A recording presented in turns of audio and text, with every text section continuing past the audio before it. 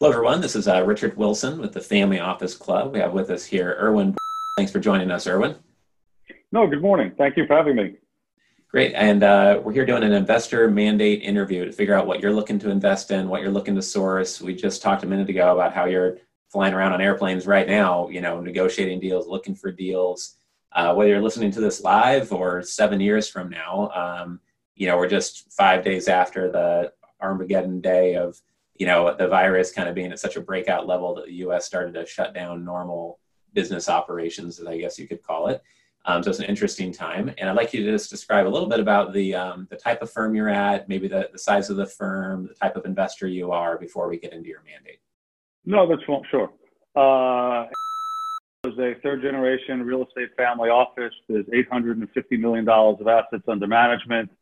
At one point, we were in all the food groups in the real estate sector. At this point, I've been a net seller up until last week when sort of the market stopped on multifamily. We've been a big buyer of suburban office and really a lot of logistics and flex office. We invest for current return for the family, because that's how the family does its philanthropic work in addition to paying bills. So we're yield driven, so it's kind of an interesting time. And given, the Armageddon that happened last week, I don't really see rates going negative. I think the Fed is, if they do go negative, I think that people are really out there looking for current return more importantly than anything else. And so, Right. Our mandate is to look for deals that provide stable levels of current return. We're not taking any construction risk because we've seen a lot of state and local governments sort of stop or halt their construction process. And with everybody sort of sheltering in place, I don't think you can get employees to complete anything on time. So it's really what's in place today. Is it a sector like industrial or flex where we know who the tenants are? We've been doing it for 20 years. Do we know how they're going to be affected by this pandemic situation that we're in? And do we think they're going to come back and look for some rent abatement or not? Great. Yeah, we have our average client net worth of the investors that we work with most closely is 22 million net worth right now, but we have many families that are in the hundreds of millions of net worth. My experience with them is that if they can get a 10% plus income with a good piece of collateral, a good quality asset behind it, then they feel good about that. If they can get 12 to 15%, that's great, but anywhere close to 15% probably has a lot of risk or some sort of risk that's perceived on the back end. And most investors that I work with get a bit bored if you talk to them about a 7 or 8% income stream, unless there's also some upside on the valuation, et cetera. So what type of income levels, I'm sure it's specific on the asset and whether it's Nashville or New York City, et cetera. But in terms of a general yield expectation that gets your interest before the crisis in a normal quote unquote world, and then now, what type of yield numbers do you guys talk about internally as being acceptable, or so high it's probably risky, or so low it's not even worth looking at? Well, even before this more recent blip we've had, we've always been looking to try to at least get double-digit cash flow. Okay. It's not out of the box, and by year two, whether it's through a value add, through marking leases up to market on renewals with new tenants. But now we're seeing, because of some of the displacement and some of the sort of everybody, the flight to quality, and some of the bigger players really displacing a lot of the smaller tenants as they look to rent to larger, more institutional tenants. So we're seeing the yields really come up in some markets. We own a lot of stuff in Syracuse and upstate New York, industrial and flex. And now I can buy almost on a 10% unlevered return. So if I'm going into the 10 and I take 60% leverage, I'm at 15 current, and I really don't have any risk because the people need to be there off the major roadways or the railways. And so, we tend to look for stuff that's not the A location, because the B's and the C's are staying full. At least that's been our experience over the last 15 years. And I'd rather be the low cost provider than have the shiny new toy that's empty. Right. Okay. And if you were to order 1, 2, and 3, the types of assets that you're looking for, and maybe a little bit about the regions that those would be in, what are you looking to receive in terms of deal flow from the Family Office Club? Sure. We generally look for major roadways. So right now we're really in pursuit on buying another 5 or 6 million square feet of logistics and flex. Okay. So I'm looking 65, 75, 85 north to south. We're looking 20 and 80 east to west. To the extent I could find something that's within a few miles of a port, like we saw a deal that one of the funds is selling 2 miles out of Baltimore, which we kind of like. But we're looking for deals that have good history, good occupancy history, tenants that aren't subject to whatever the occupancy or gathering new restrictions are under the social distancing. Right. Like normally you'd find in some of these locations, secondary locations, you might find a house of worship because you can't get zoning to build another one. But when you can't have more than 50 people, in a house of worship, I think they're going to have trouble paying their rent. So right. We saw one of those in a great location outside the Beltway in DC, but with this recent sort of limit on how many people you could occupy it with, we decided to pass on it. But so it's major rails, major roadways, access to ports. It's got to serve a purpose. Sure. Okay. What is the number one thing that's most specific that you would like to source? If you're talking to your team and you say, you know what, we need to spend the most of our time on is this one very specific type of asset. Is it basically what you just described, or is there another type or an even more specific description that's going to help you get that from our organization? It's really multi-tenanted, flex and industrial. We've had experience with single assets where I have Staples and 650,000 feet, and when they go out, your lender's trapping your cash flow if it's financed, and then you have to figure out, do you slice it into 2, 3, or 4 spaces? So multi-tenant is great. Small bay industrial is great. It spreads the risk. It's almost like the same risk sharing profile as having an apartment building of 300 units. You figure 90% of them should always be full. Sure. Yeah, makes sense.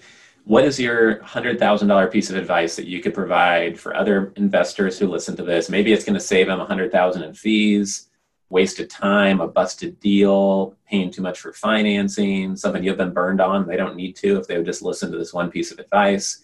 What's something you could share with other investors here? Sure. I would say that you got to make your money on the buy. So you can't really overpay saying, well, you're going to make it up at a value add or you're going to make it up in rent increases in year 2 or 3, because, man makes plans and God laughs. We've all been in that situation where, you say to yourself, well, hindsight's 20/20. So you can't go out and project, especially where we are today. So don't worry if you're not the high bidder. Chances are the high bidder or the second high bidder, they're not going to be there. That's what we've been seeing lately. Sellers have some flexibility. It's the brokers really that are, if it's a broker deal, that are pushing the numbers. If sellers need to sell, they're going to transact, even if you're 5 or 6 or even 10% off what the broker's telling you. Right. That's our experience this week. I would say do a lot of due diligence. So not only do you want to really look at what the historical financials are, we go out and we almost do an audit. We vouch cash. I look at the last 2 years of bank statements. I compare it to the general ledgers and the cash receipts. And so no one's going to, I can understand if you're going to falsify, your collections, it's not going to be for the last 2 or 3 years. It's maybe going to be the last 6 months or maybe even a year if you were pumping up the cash. And really spend some time talking to the tenants. What are their needs? Have they outgrown the space? Do they think they have too much space? What do they think their business outlook is? Because that'll at least tell you whether the tenant is a sticky tenant and they're going to stay and renew, even if it's not at a large increase, or maybe they want to give back space. And if you can have a better feel for what's going to happen with the property going forward, that's some of the risks that you could help underwrite and at least, figure in what your worst case scenario might be after you close. Sure. Yeah, no, that makes sense. I mean, I guess on your comment on pricing, when you compete against an independent sponsor or a fund that throws out a big offer, especially an independent sponsor that might not have the money on their balance sheet, I'm guessing you compete well against them in a normal environment. But in this environment, people might be even less confident of someone that doesn't already have their capital 100% put together, coming to the table and not having those proof of funds from an organization like yourself or an independent sponsor. When they compare those two, they're going to take that lower offer from someone they think can close, because you also now have the risk of the bank not wanting to close or them underwriting the asset. The bank might value the asset lower when it gets appraised. No one knows what the new appraised value should be. So you might be required to put more cash down at the last minute. And all those things must give you a major advantage in this type of a market.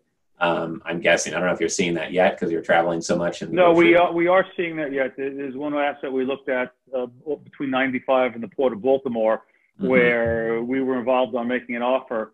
It wasn't the highest offer, but the offer included $250,000 of non-refundable money on contract, and we know there were institutional bidders in that market by the port.